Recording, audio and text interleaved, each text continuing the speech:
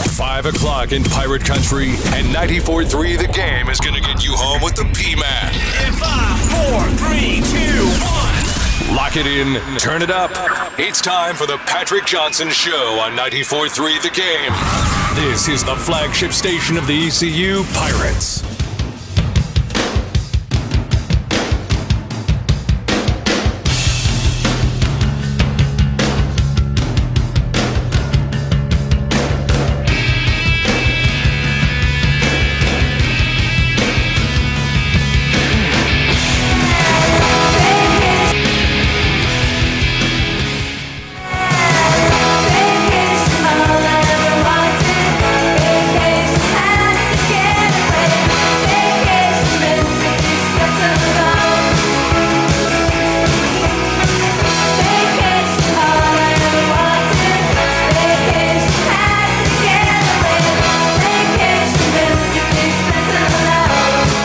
Welcome in, everybody. What a vacation.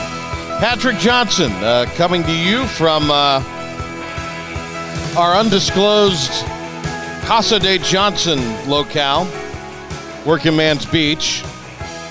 A reminder to always check your contract. It is the all-new season of the Patrick Johnson Show premiering here today. P-Man with you. Great to have you along. Phil Steele coming up here. Going to talk to him about the ECU season, get some of Phil's lines for the upcoming season for the Pirates. Looking forward to catching up with him. Ben Byram, of course, producing. Ben will have an update on everything going on. Going to try to work in here in a few minutes some cuts from the Mike Houston show the other day, or the Mike Houston appearance, I should say, on the Talk of the Town show. I am away. This is my vacation week. I know what you're saying, but Patrick, you took all this time off. Yes, from the show, because July is hard to book, and we needed a break. The show needed a little break, and here we are with the new season, the premiere episode of the new season of the Patrick Johnson Show. As we look forward to bringing you this year as we enter a fourth year. How about that? It is going to be a lot of fun, going to be a lot of excitement for Pirate football, and we're going to digest that with Coach Houston, some comments he made to Henry Hinton the other day. We bring that to you right now as we get going in our Pirate Report. And now, Patrick Johnson with today's Pirate Report on the flagship station of the ECU Pirates, 94.3 The Game. I think when you get into something like this, you got to look at, well, it's pretty simple. You got to look at having a spring and having a summer set of workouts, and now having what appears is going to be, and hopefully will continue to be, a normal camp for the Pirates. We understand the majority of guys on the roster are vaccinated, for what that is worth now. But it's good to be able to have those guys working out, and that's maybe an advantage. We'll see how all of that plays in the coming days and coming months during the season. And, you can't force guys to get vaccinated, but I think rosters that are going to be vaccinated quite possibly could have a bit of an advantage over rosters that have not received a full set of or a majority of players vaccinating. I'm not speaking out one way or the other on the vaccination deal, but that's what we are led to believe would allow for the contact tracing to not be so stringent, at least as of now, going into the season. Anyway, Mike Houston from the Talk of the Town program talking about exactly how close this group is right now. We have a pretty tight-knit roster, and then the work that they put in, and then, the ability level. I mean, I think you saw flashes last year from our young guys, just of the upgrade in speed and athleticism, the upgrade in size. We've had a full off season, so that's improved. We're bigger, faster, and stronger than we've been since I've been here. So, we're all excited. Offensive line this year, you guys feel better about that than you felt since you've been here, don't you? Well, I've got more than 5. So, I mean, there were times over the last 2 years you're trying to piece together 5. But, we have a very solid 2 deep with experience. We do have some veteran players there. You look at a guy like Sean Bailey. Now he's a veteran starter, going into his senior year. Fernando Fry, veteran starter going into his senior year. And then you got the young guys that have the experience now. Nashad Strother, Avery Jones, Justin Chase. Optimistic that Noah Henderson is going to be able to play. He's been fully cleared, so he's back working out and doing everything. Bailey Malovic has gained 50 pounds since last year. Wow. He's right at 300 pounds right now as we get ready to start preseason camp and moving very well. So, the offseason just made such a difference for those big guys. And now in my mind, the question is, can that unit up front stay healthy? Because that's been a big issue. Can they stay healthy, and can they do enough things to create the running lanes, to create some time for Holton Ahlers, to create some running lanes even for Holton Ahlers in the upcoming season? Our Pirate Report today, this is Mike Houston appearing on the Talk of the Town program or late last week, and some of the comments that we picked out of that we thought Coach Houston had some real interesting nuggets to bestow upon Pirate Nation. This is today's Pirate Report here on the Patrick Johnson Show on the flagship of the Pirates, 94.3 The Game. And Coach Houston talked about what I just mentioned there, creating those running lanes, protecting Holton Ahlers. Should be able to run the football effectively. We should be able to protect Holton. We have experienced receivers for Holton. I really like our tight end room. There wasn't a tight end room when I got here. Holton has a lot of pieces around him now, so where he doesn't have to, carry the burden of doing everything. Speaking of quarterbacks, Coach Houston was asked on Friday by Henry Hinton about the new quarterback for Appalachian State, longtime Clemson backup, Duke turnover machine, Chase Bryce, and how you prepare for a guy that really turned the ball over. It seemed like possession after possession last year for the Duke Blue Devils, and this is Coach Houston's response. He started every game for Duke last year, so there's a lot of tape on him. So we've evaluated him, extensively. He's a talented quarterback. The interesting thing is he may have a better surrounding cast now than what he had at Duke. He does have a better surrounding cast now than what he had at Duke. He has a veteran team around him. So, much like I talked about Holton, he's got a 1,200-yard tailback sitting back there that's a senior, 220-pound kid. He doesn't have to do everything. He's got 3 senior receivers that have had a lot of success, veteran offensive line. So he's just got to get the ball where he's supposed to get the ball. Right. So now he struggled with that at Duke. So I hope he struggles in the opener. Mike Houston, today's Pirate Report. Coach was asked Friday about playing the opener at Bank of America in Charlotte. I think it'll be an exciting stage. Our kids are excited about it. Yeah. Yeah, it's, we've played well in NFL stadiums. I'll tell you the thing about it, though, is, I've got a lot of friends nationally in the media. You're going to have some national media, some of the big guys there for our Thursday night game because they're figuring they can come in, watch our game and the Clemson-Georgia game, and not have to travel. So it'll get a lot of attention. Trent McGee asking Coach Houston about the balance of the offense with the 2 backs returning and with Holton Ahlers in his 3rd year.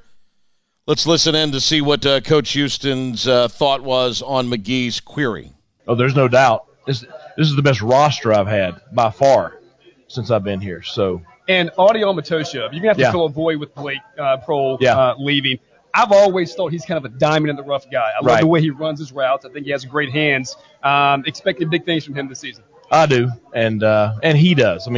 There's nobody's worked harder to prepare for the moment than Audie. And he and I have talked about it. And the biggest thing I've told him, I said, hey, listen, your deal is consistency.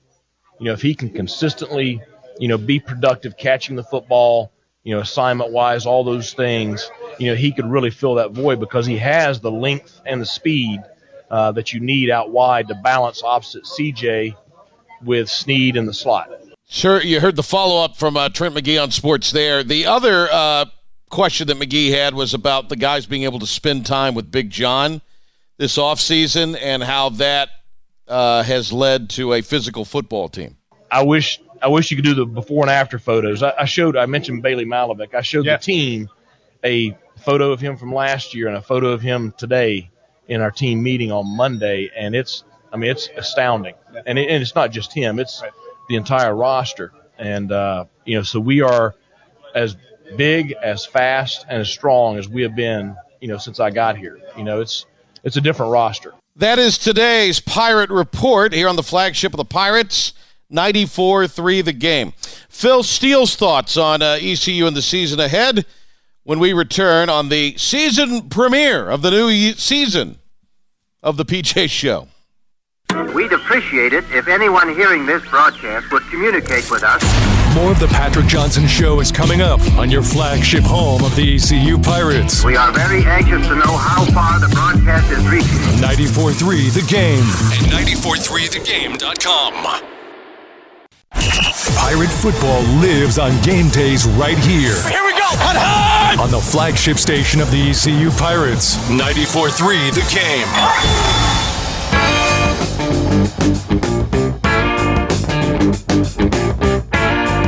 Our Coastal Retreat Week continues, but Phil Steele is joining us from, at least this time of year, less than snowy Cleveland. The great Phil Steele is on the line with us here. It's Phil Steele's College Football 2021 Preview Magazine, the book that the experts cannot do without. We had Phil on back when it was essentially being released before the July 4th holiday. Wanted to get him back on to get another push. I see a lot of folks, a lot of friends, a lot of Facebook and Twitter followers that are posting the magazine throughout this time of year because they're getting away on vacation and they're retiring away for a little R&R with this magazine to get ready. But we bring Phil Steele in, who's a man that's doing a lot better than we were this time last year. All of us were, especially Phil. Great to talk to you, my friend, and thank you for taking a few minutes with us. Oh, always a pleasure, Patrick. And as you mentioned, last year at this time, we're wondering if we're even playing football. And schedules are changing, and we're updating the website with new schedules, and people are printing them off and pasting them in their book. And some people's books were like 500 pages thick, and it was a little ridiculous last year. It's good to be back to normal. I'm guilty of this like anybody else. I've got all of my old backdated issues, over the years I kind of keep somewhere as kind of a neat collection item. What is the kind of craziest or funniest or most enjoyable story, or maybe when did you first start noticing, Phil, that this was a thing, that people kept the back issues for years upon years? Yeah, it was, I think it was probably after about 15 years, people started sending me their photographs, and it would say, hey, look, I've got all 15 issues. I was very impressed. I'm like, wow, that's quite a collection, and it just keeps going every year now. It's 27th year of the magazine, and we definitely have a lot of longtime followers that can send pictures of all 27 years. Yeah, pretty cool stuff, and this will be available more than 350 pages. Phil, this year, not only online, philsteele.com, but you do have a couple of distribution partners this year as far as exclusive stores. Tell us about that. Yeah, we're with Barnes & Noble and Books A Million exclusively, and it was great because, the first week of the magazine, Patrick, generally we send the last page to the press, and then about a week and a half later, we actually get the magazine in our office, and they actually don't hit the newsstands for about a month with the national distribution, but dealing direct with Barnes & Noble and Books A Million this year, they had them on the newsstand about a week after we sent them to the press. Mm-hmm. It was really a remarkable turnaround.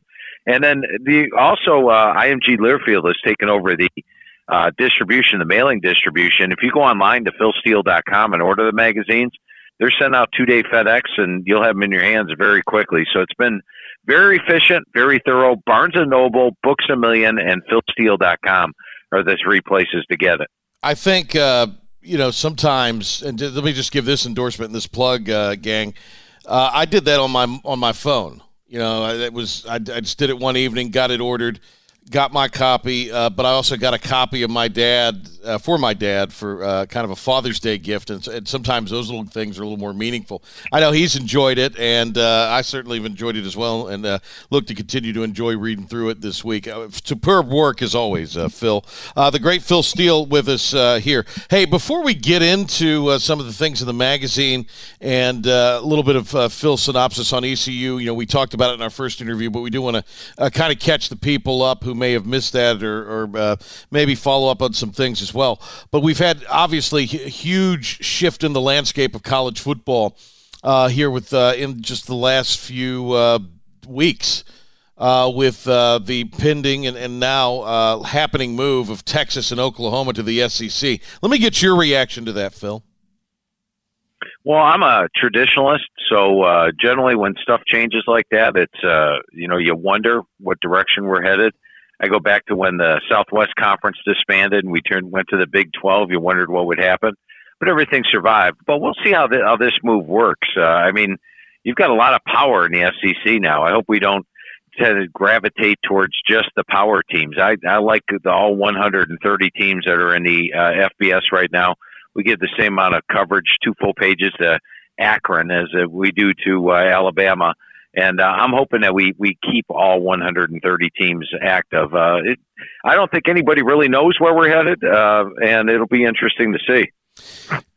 Do you think that this is a precursor to, as you say and as you fear, concentrating on the power teams? In other words, becoming maybe this sort of separate possible mega conference where you'd have 3 or 4 of them, and then kind of everybody else somewhere in purgatory between this potential layout and FCS? Yeah, I always thought we were headed towards 4 16-team super conferences, and it definitely appears that we're headed that way. But once again, it's pretty tough to tell exactly where we're headed, and we'll see what shakes out in the next couple of years. Crazy times, undoubtedly, and the magazine, while it will continue to come out as we get into a 4th decade of it, is certainly going to have some different teams, it looks like, in different conferences to write about, which is kind of a fun challenge, I'm sure, for Phil in itself. Hey, we didn't get a ton into the American overall last time. We did touch on a few things, but basically in the American, you really like Cincinnati this year. In fact, you've talked about, Phil, Cincinnati as a possible playoff dark horse and a team that could maybe get through this thing unscathed, or at least with 1 loss. I know you're really big on UCF this year. Give us just kind of a brief synopsis of the league and where you see ECU stacking up. Yeah, it's really clearly the best Group of 5 league. It has been for the last couple of years. And I think when you take a look at Cincinnati, they're a team that finished in the top 10 last year. And I think this year they open up in the top 10, which means they could make it into the playoff, be the only team in the history of the 4-team playoff from the Group of 5 to actually make it in there. And here's how that would happen. First of all, they've got 7 starters back on offense, 7 on defense, including Desmond Ridder, their outstanding quarterback. One of the best defenses in the country. I rate it the number 7 defense in the country. Then you look at their schedule. If they open up in the top 10, week 3, they play Indiana on the road. Indiana's a ranked team. I only have a very slight underdog in the game. If they pull the slight upset there, they probably move up to 9, maybe 8. And then 2 weeks later, they play Notre Dame off a bye. And Notre Dame will be in the top 10 at the time. Knock them off, they probably move up even higher. Then just a couple of teams lose, they could pass them up. And the fact they were in the top 10 last year, the fact that they led Georgia in the Peach Bowl almost start to finish, I think we'll have folks noticing them. And I do give them a shot at actually making a playoff if they could pull off those road upsets. Now, UCF is going to be a much improved team this year. Gus Malzahn's got a lot of nice transfers coming in, a lot of Power 5 transfers. Big Cat Bryant at defensive end. Marco Damio at cornerback, both coming in from Auburn. Also from Auburn, Mark Anthony Richards. They had in R.J. Harvey at running back from Virginia, Isaiah Bowser from Northwestern, Brandon Johnson, a wide receiver from Tennessee, Nate Myers, who was a top receiver out of high school, started at Auburn, went to Colorado State, is now there.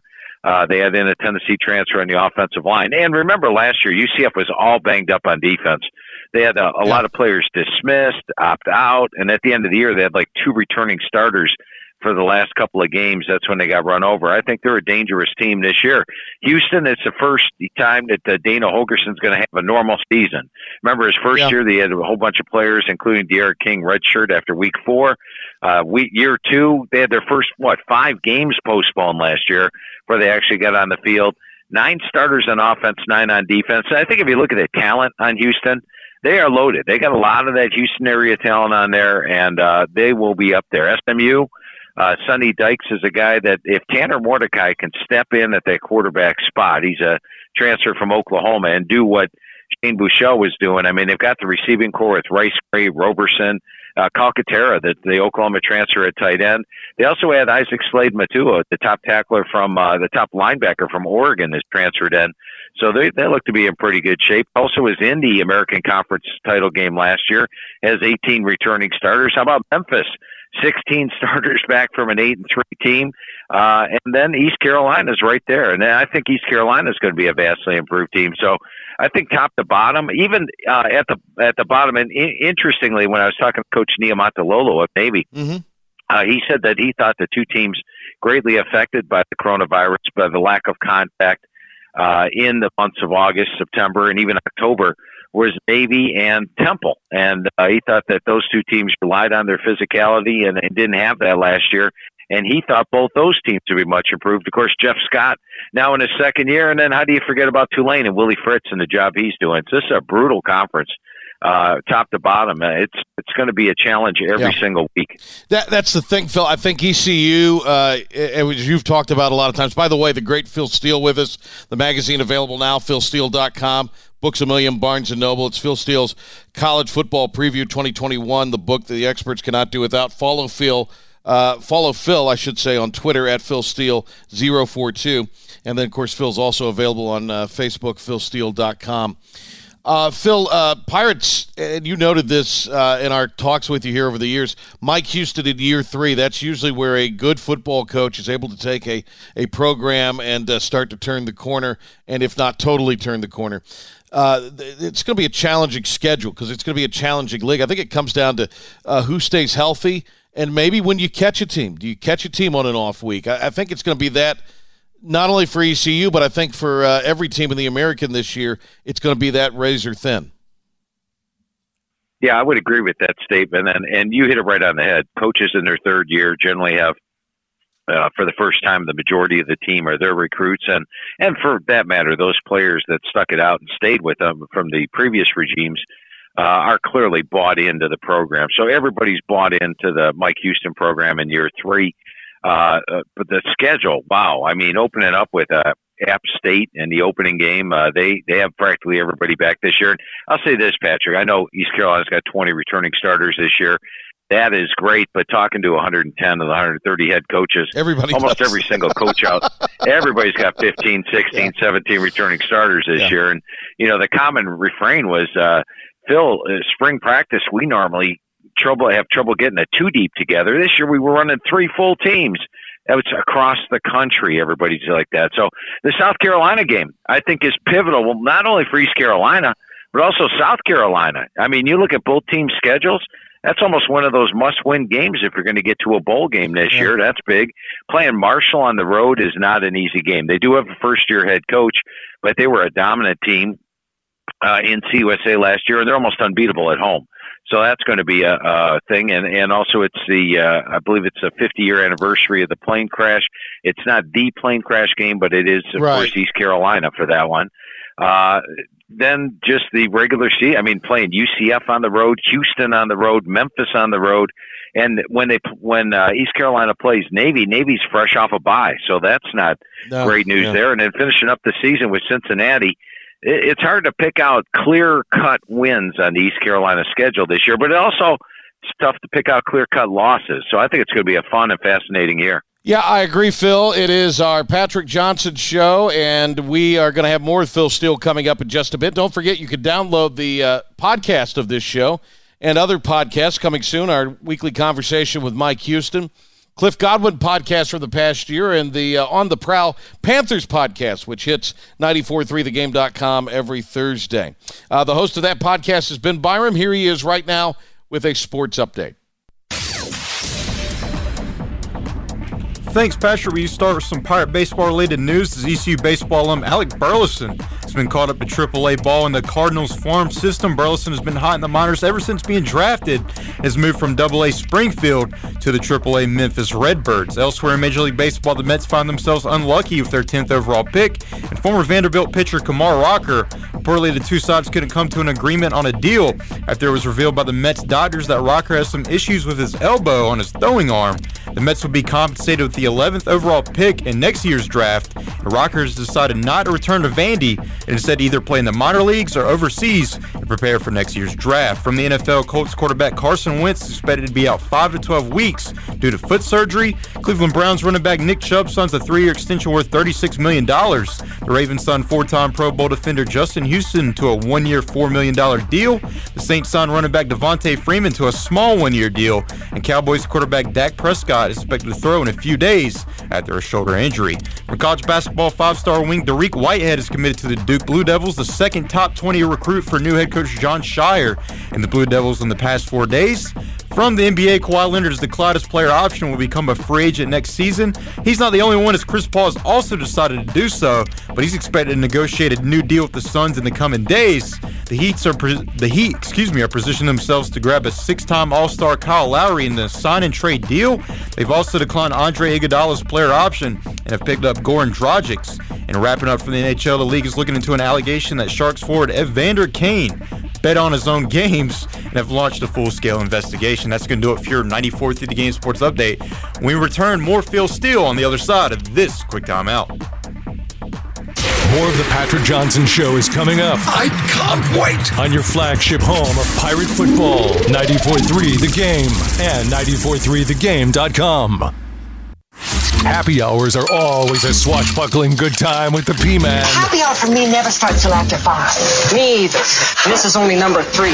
Let's get back to the Patrick Johnson Show here on 94.3 The Game, the flagship station of the ECU Pirates.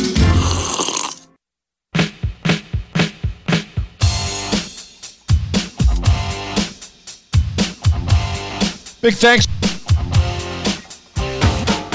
Our guy Phil Steele is with us here. We welcome you back into the program here. It's the Phil Steele hour almost here for the Patrick Johnson Show. Anytime we get a chance to pick the expert's brain, we got to do it as we have you on here with us here today, and we appreciate Phil taking the time. By the way, the magazine, which is the most accurate magazine over the last 2+ decades, available online, philsteele.com. Also, Books A Million, Barnes & Noble, over 350 pages, chock full of just information on these teams, and it's great stuff. I mean, I use the magazine as a reference point getting ready for the ECU pregame programming all season long, and have even gone back in past magazines to affirm some things as well. So it's a great resource to have for myself. It's also for those that maybe like to, for entertainment purposes only, put a little action on the games to keep it interesting. Phil, you talked before we went to break there about ECU and no clear-cut favorite, maybe no clear-cut dog, with the exception of a game or two. How do you see ECU in those first couple of weeks? I don't know how far you've gotten out. Maybe you've gotten through the whole season since we last talked to you. But as you work the lines for the weeks, at least here in the preseason, how far along are you, and what can you kind of give us with at least that first maybe month for ECU as far as favorites and point spread? Yeah, I went all the way through the whole schedule for every team, and I think what I'll do is maybe on for the Phil Steele Plus members, or maybe the Inside the Press Box members this year, I may put that out in August for them so they can get my line on every game for the whole season. Yeah. But let's run down East Carolina. Now, I can tell you in Vegas for the opening game of the season, East Carolina is a 12-point dog against App State. I only have them a touchdown underdog. I think East Carolina, if you look at them, they're a team that under Mike Houston is 5-3 as an away dog, so they play well in that role, and they're very experienced. App State last year wasn't as dominant, didn't have as many blowout wins. It's a local sort of game. It's in Charlotte, so I only have East Carolina a 7-point dog in that game, and so I think there's some value there. The South Carolina game, I think South Carolina very talented. Talking to their new head coach, Coach Beamer, he's very happy with the talent he inherited, but East Carolina's at home for that one. And I think home field is going to mean a lot this year. If you look at the fans, they sort of got, it was taken away from them last year. They weren't able to come out to the games at full force. I believe this year we're going to see maybe one of the largest increases in attendance. We'll see an increase in attendance over 2019. It seemed attendance had been sliding in college football. I think fans can be very excited. So the home field is big. I rate that game a pure toss-up. I rate it pick 'em. Whoever make the underdog, I would take the underdog in that game. At Marshall, I've got East Carolina a 4-point underdog. Once again, Marshall extremely tough at home. They're a good team, a lot of talent returning, veteran quarterback and such, and they are at home where they've got a great record. In fact, if you go back and look at Marshall recently at home, the last 10 years, they're 47-16 at home. Last 2 years, 11-3. So that's why I've got them about a 4-point favorite there. Charleston Southern, I did not do a line on, but I've just got East Carolina favored. That's one of those clear games. Tulane at home on homecoming, I've got East Carolina a 3-point favorite. I do think Tulane, talent-wise, is right there with East Carolina. So let's go ahead and give East Carolina the home field edge and make them a 3-point favorite. Yeah. Any questions or comments on those five? No, I think you're right there, Phil. I mean, to me, that seems like in line. I do find the South Carolina thing interesting as a pick 'em, but I could see that as well. I think Shane Beamer is going to come in there, and he seems to have energized the place. Look, they're in the SEC. They're going to have some dudes. They might not have as many dudes as Florida or Georgia, Alabama, LSU, Auburn, whoever. But they're going to have guys that can play. So that's going to be an interesting early season matchup. I think these first 2-3 weeks are really going to be telling for what kind of year ECU can have as far as getting to a bowl game. But I like what you're saying so far. If you want to run through the rest, I'm happy for you to do it. If you want to pivot, we can do whatever you want here, Phil, because I don't want people to not subscribe to the Phil Still Premium. So you tell me what you want to do. No, let's go ahead and run down the line. What I love the heck? it. We're talking East Carolina football, and I'm with Patrick Johnson. So what the heck?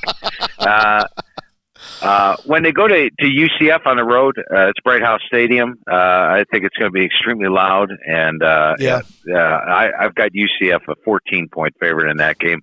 They're a team that just tends to blow teams out at times, so that's why you sort of lay a little bit extra with them in the non-COVID season. The last two non-COVID seasons, 9-5 is a home favorite, and overall they've been pretty dominant at home. So I've got them a 14-point favorite in that one. At Houston, as I touched on, Houston is a team that has a lot of talent. They're at home for that one.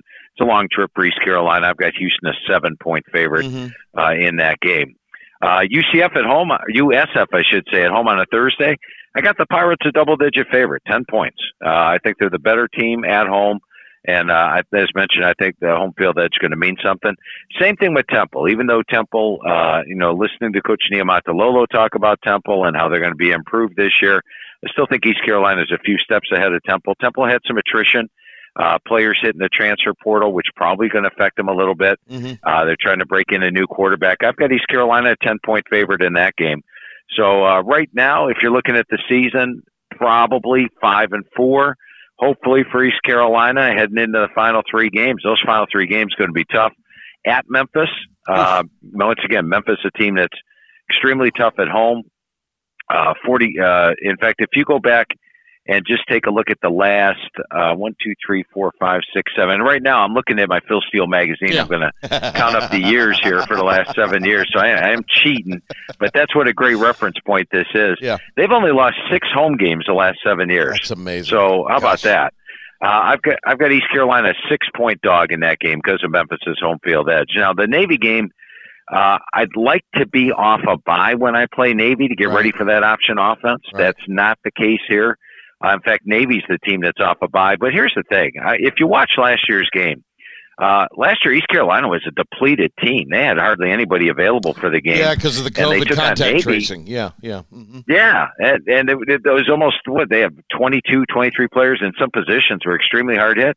They took Navy right to the wire last year. So that's one of those toss-up games. I'm going to rate that one a toss-up, and if that could very well get East Carolina to a bowl game, would be a road win at Navy. Okay. And then wrap it up with Cincinnati at home in the final. And the Bearcats are loaded this year. I've got Cincinnati a 10-point favorite, even though the game's in East Carolina. So 6 favorite, 6 dog, and that would make them a bowl team if they could take care of business. I love it, Phil. I love it. The great Phil Still with us here. Okay, I want to get to some more lines quickly, kind of week 1 type of stuff. And then I need to ask you about UNC and NC State just for kind of local interest in our market here. Obviously, we're heavy Pirates, but, the show is so popular among just fans in the East, sports fans, that we've got a lot of questions about that. So let me roll out here. Week 1, you got ECU and App playing in Charlotte on Thursday. That Saturday in Charlotte, Georgia Clemson. How do you see that one? I had Clemson the 3-point favorite in the game, and I believe that Clemson is a 4 or 4.5 point favorite in the game. I like the underdog in that one. I'm taking anything over a field goal. I think at best somebody wins that game by a field goal, and wouldn't surprise me at all if Georgia won that thing outright. That could be a true toss-up type of game. So I like the underdog in that one. Wow, okay. Another early season test involving the ACC and the SEC, Miami and Alabama. Now you've got Alabama, that they've lost Mac Jones, Devontae Smith, Harris, Waddell. But they reload. But they've got a new quarterback. Canes are coming off an 8-3 year. That's an early season barometer. How do you see that one maybe going? Yeah, and keep in mind, last year Alabama lost a first-round draft pick quarterback, 2 first-round draft pick receivers, and 3 offensive linemen, and pretty much did the same thing this year. But it is early, and I don't think Bryce Young is going to have a 41-4 ratio like Mac Jones did. He is going to be a little bit more mobile, but I don't know how much you really run him in a game like this. And the fact Alabama's going to have a good defense. Now, they haven't had 8 starters back on defense in a long time. In fact, the last 5 years, they've had 5 or less returning starters. So they're going to have a loaded D. But Miami's also a loaded team. They got 19 returning starters. Now, if you want to play Alabama, the thing would be Alabama generally wins their openers and covers. They win by big margins.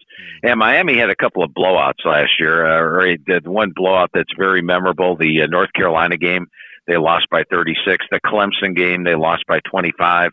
And so you wonder a little bit there. But I'd probably be leaning a little bit with Miami. As long as De'Ara King is going to play and is 100% healthy, which he's on pace for that right now, I would take Miami plus the points. I think they'll give a much better performance than they did last year.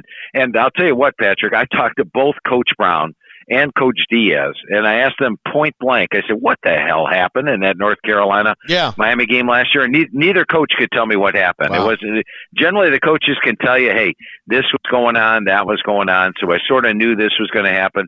Neither coach had a clue that it was going to be a blowout like that. And Manny Diaz, frankly, was scratching his head over what the heck happened to his defense in that game. All right, we got the great Phil Steele with us here. If you'll indulge me here, I want to ask you about 2 Cincinnati games. Because obviously you feel like this is a team that has a look of being a playoff spoiler, a playoff not really long shot, but dark horse, which I guess is a little bit of a long shot. But, they went 9-0 last year, did the Bearcats in the regular year. Indiana probably felt a little slighted after their great season, who they played in their bowl game with Ole Miss. So let me ask you let's go to week 3 here, Phil. Cincinnati at Indiana. All of a sudden, this is a very tough game, I got to think, for the Bearcats. How do you see it? I have Cincinnati a 3-point dog, just based on the fact Indiana's a ranked team and at home. Yeah. But I probably lean in towards Cincinnati, and it's possible, very possible, that Cincinnati could actually be favored in that game for the fact that if they open up in the top 10 and they do well in their first 2 games, Indiana opens up at Iowa, so they could come into that game 1-1, and I think at that point it could be a pick'em game. So I would take Cincinnati plus the points, whatever it is. I've not seen the early Vegas line on that one, right. But it's probably greater than 3 at this point. So I'd take the dog Cincinnati in that one. All right, and again, this is what Phil's gone through the whole season for every team. So that's – and look, these point spreads, you might – Cincinnati, 10-point favorite home against ECU. This will be updated throughout the year, but this is Phil's first look at this, and I'll guarantee you this. He'll be a heck of a lot closer than others out there when it's all said and done. Cincinnati at Notre Dame, week 5. Let's assume the Bearcats survive at Indiana, are able to get a win. Then they go into Notre Dame. That's big time for this program. And look, I always say this. Outside of when they play ECU – right now in this league, Pirate fans should be rooting for the Bearcats. We don't like the Bearcats for a lot of reasons. A lot of history there. Some of the nonsense in the game last year.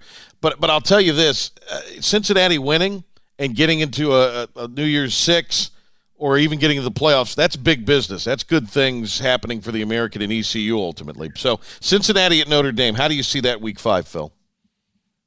Yeah, once again, I have not seen the early Vegas line on it, and I believe my line's probably lower than what most folks have. I only have them a 3-point underdog, and I understand that Notre Dame has their defensive coordinator this year in Marcus Freeman, who was the defense coordinator at Cincinnati, so he has great knowledge of the Cincinnati defense. Yeah. But offensively, Notre Dame only has 3 starters back. That while they have Jack Cohn and they have Kyron Williams, a running back, Cohn was the quarterback of Wisconsin. The offensive line a little bit reworked, and the receiving core very much reworked. Cincinnati's got a great defense. Notre Dame has a great defense. The Irish are at home. One factor that I like going in Cincinnati's favor here is that Notre Dame would have just faced 4 teams, Florida State, Toledo, Purdue, and they're coming off a physical battle against Wisconsin in Chicago. And now they're taking on Cincinnati, which is fresh off a bye. So Cincinnati, if they do beat Indiana, 3-0, off a bye, have 2 full weeks to prepare for Notre Dame. That's why normally I'd give Notre Dame a little bit more of a home field edge here, but I think the situation really favors Cincinnati. So I have Notre Dame a 3-point favorite, and once again, I think that Cincinnati will be a bigger dog than that in Vegas, but I like the Bearcats as a dog in that one. The great Phil Steele with us here. Now, Phil, throughout the year, you're going to be updating your lines. If someone wants to get that great knowledge that you're imparting, where do we need to send them? Well, I appreciate that, Patrick. If you go to philsteele.com, I have a weekly newsletter called Inside the Press Box. And Inside the Press Box not only gives you the lines, gives you a complete breakdown of the game. Everything you need to know about the game is in there, including my forecast of the game, my computer's forecast of the game, which is always huge because I never make a forecast without looking at my computer's numbers. So you get my computer's numbers, my numbers, and it's all broken down. Plus, when you subscribe to Inside the Press Box, you get Phil Steele Plus for free, which is my complete website. It's like getting a magazine, except it's color-coded in green and red, green for good numbers, red for bad, and it's updated all season long. Individual stats for each player each week, updated. Team stats are updated. Game grades are updated. So you'll have a source of power ratings. And the Phil Steele Plus is free when you get Inside the Press Box. All right, Phil, if you'll allow me here, just a quick take on the Carolina season and the NC State season as you see it right now, respectively. Yeah, when you look at North Carolina, the 2 big question marks you have with them are, of course, running back and receiver. They lose their top 2 running backs from last year. They lose their top 2 receivers. And I think they're fine at receiver. Last year, De'Ami Brown and Daz Newsome were spectacular. But combined, they had 1,700 yards. I think North Carolina's top 2 receivers this year will have 1,700 yards because Sam Howell's throwing the football. So whether it's Josh Downs, Khafre Brown, Bo Corrales, 2 of those guys are going to combine for the same amount. So I'm not worried about the receiver position. I am concerned about the running back position because Michael Carter and Javonte Williams each rush for 1,000 yards. Combined, they average about 7.7 yards per carry. That's not going to happen this year. However, they've got a better offensive line, and defensively, their defense has not been great so far. It's taken Mack Brown a little bit of time to get this thing turned around, but these guys look good coming off the bus. They're big, they're strong, they're fast, they're physical. They're going to have a much improved defense. When I look at their schedule this year, Patrick, I have them favored in 11 of their 12 games. The only game I have an underdog in is at Notre Dame, a 4-point dog. Favored in, I say favored in other games. They're not a dog in any other games. I do have 2 toss-up games on their schedule, and they're actually late in the year. At Pitt, and that's going to be a dangerous game. Watch Pitt. They're my sleeper in the ACC this year. And then at NC State. I think NC State's got, you look at their talent, they clearly have the second best talent in the Atlantic Conference. The problem I have with NC State this year is their schedule. But they get this one at home. It's a great rivalry game, and it's going to be a lot of fun, I think. So I rated that one a toss-up at the end of the year. But North Carolina is my favorite to win the Coastal. Now, NC State, second-best team in the Atlantic Division, 19 returning starters. Devin Leary, a quarterback. They've got a deep backfield with Knight, Person, and Houston. They've got a couple of dangerous receivers in Thayer Thomas and Emeka Emezi, and then the offensive line's veteran. How about defensively? Peyton Wilson at linebacker leads the charge there. But they have to play at Mississippi State, where I have them a slight dog. They play Clemson at home, dog. At Miami of Florida, underdog. They draw both Miami and North Carolina out of the Coastal. And they also have to play at Wake Forest late in the year. And here's the thing with Wake Forest. And, you know, if you look at my magazine, it gives you the last 5 years games, and it's all color-coded, or not color-coded, but bold for you win and non-bold if you lose. And if you're looking at the last 4 games of the season or the last 3 games of the season, the last 5 years, Wake Forest is actually 7-11. They lose a lot of games. And when I was talking to Coach Clausen, he said the reason for that is they've always been depth shy, and they usually get banged up, and then they're pretty thin at the end of the year. He feels this year, he's one of those coaches that said, hey, we went 3 deep, that they'll actually have the depth to overcome those injuries late in the year and have a much better finish to your season. So keep that in mind. You're talking handicapping and gambling a little bit there, Patrick. Yeah. That would be a thought to put in your head there. But so NC State's just got a brutal schedule. But talent-wise, they're right there with North Carolina. So in that big North Carolina State, I have the game pick 'em. Phil Steele. Hey, thanks a lot, Phil. I appreciate your time here. We went a little overtime with you, but it's always great to hear from you, and hopefully we'll get a chance to catch up with you throughout the season. Hey, that sounds great, Patrick. Always enjoy talking football with you, my friend. And enjoy your time at the beach this week. It's a tough assignment, Phil. It's a tough, but you've got me. You've got me juiced for football. Be well, Phil, and thanks for the time. And don't get too much sand in those pages. I will try not to. Thanks a lot, man. All right, Patrick. Have a good one. You too. The great Phil Steele with us here. His magazine available, philsteele.com, Barnes & Noble, Books A Million, retail outlets across the fruited plain. Back to back to wrap it up next. More of the Patrick Johnson Show is coming up. What? You want more? All right. On your flagship home of Pirate basketball. 94.3 The Game at 94.3thegame.com.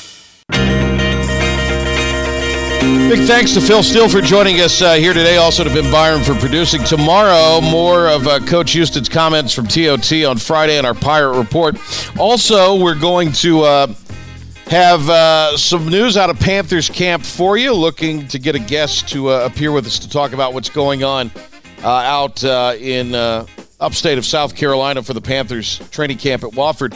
Also, I want to get in, especially with you, Ben, tomorrow, this Kumar Rocker situation. So we'll get some deets on that, come back with some thoughts for you there, but obviously not agreeing to terms with the Mets by the deadline Sunday, and that created some real problems as far as both sides coming to an agreement, and Kumar Rocker starting his major league career. I just wonder, he dropped to 11, and I just wonder what a season out of baseball is going to do. I guess the argument is, he won't have as much wear and tear on his arm as if he returned to Vanderbilt, but still, I just find that whole situation intriguing. So if not time for that tomorrow, certainly do want to take some time to delve into that during the week as we get closer and closer to Pirate football. Don't forget, midweek, we're going to have Coach Houston's comments out of the media day. Now, that'll all be done remotely this year, so Coach Houston and company will be here at Greenville, but they will appear via video stream, and if you've got ESPN Plus, you can watch all of this, but you can check that out. Anyway, more details on that again tomorrow. We'll have some audio from the Coach Houston and players' appearance, bring you some audio as well later in the week from Commissioner Mike Oresco, who I'm sure is going to be asked many questions with the aftermath of last week. All right, have a great rest of your day, and we will catch you tomorrow right here on the flagship of the Pirates, 94.3 The Game, and a fresh edition of the Patrick Johnson Show.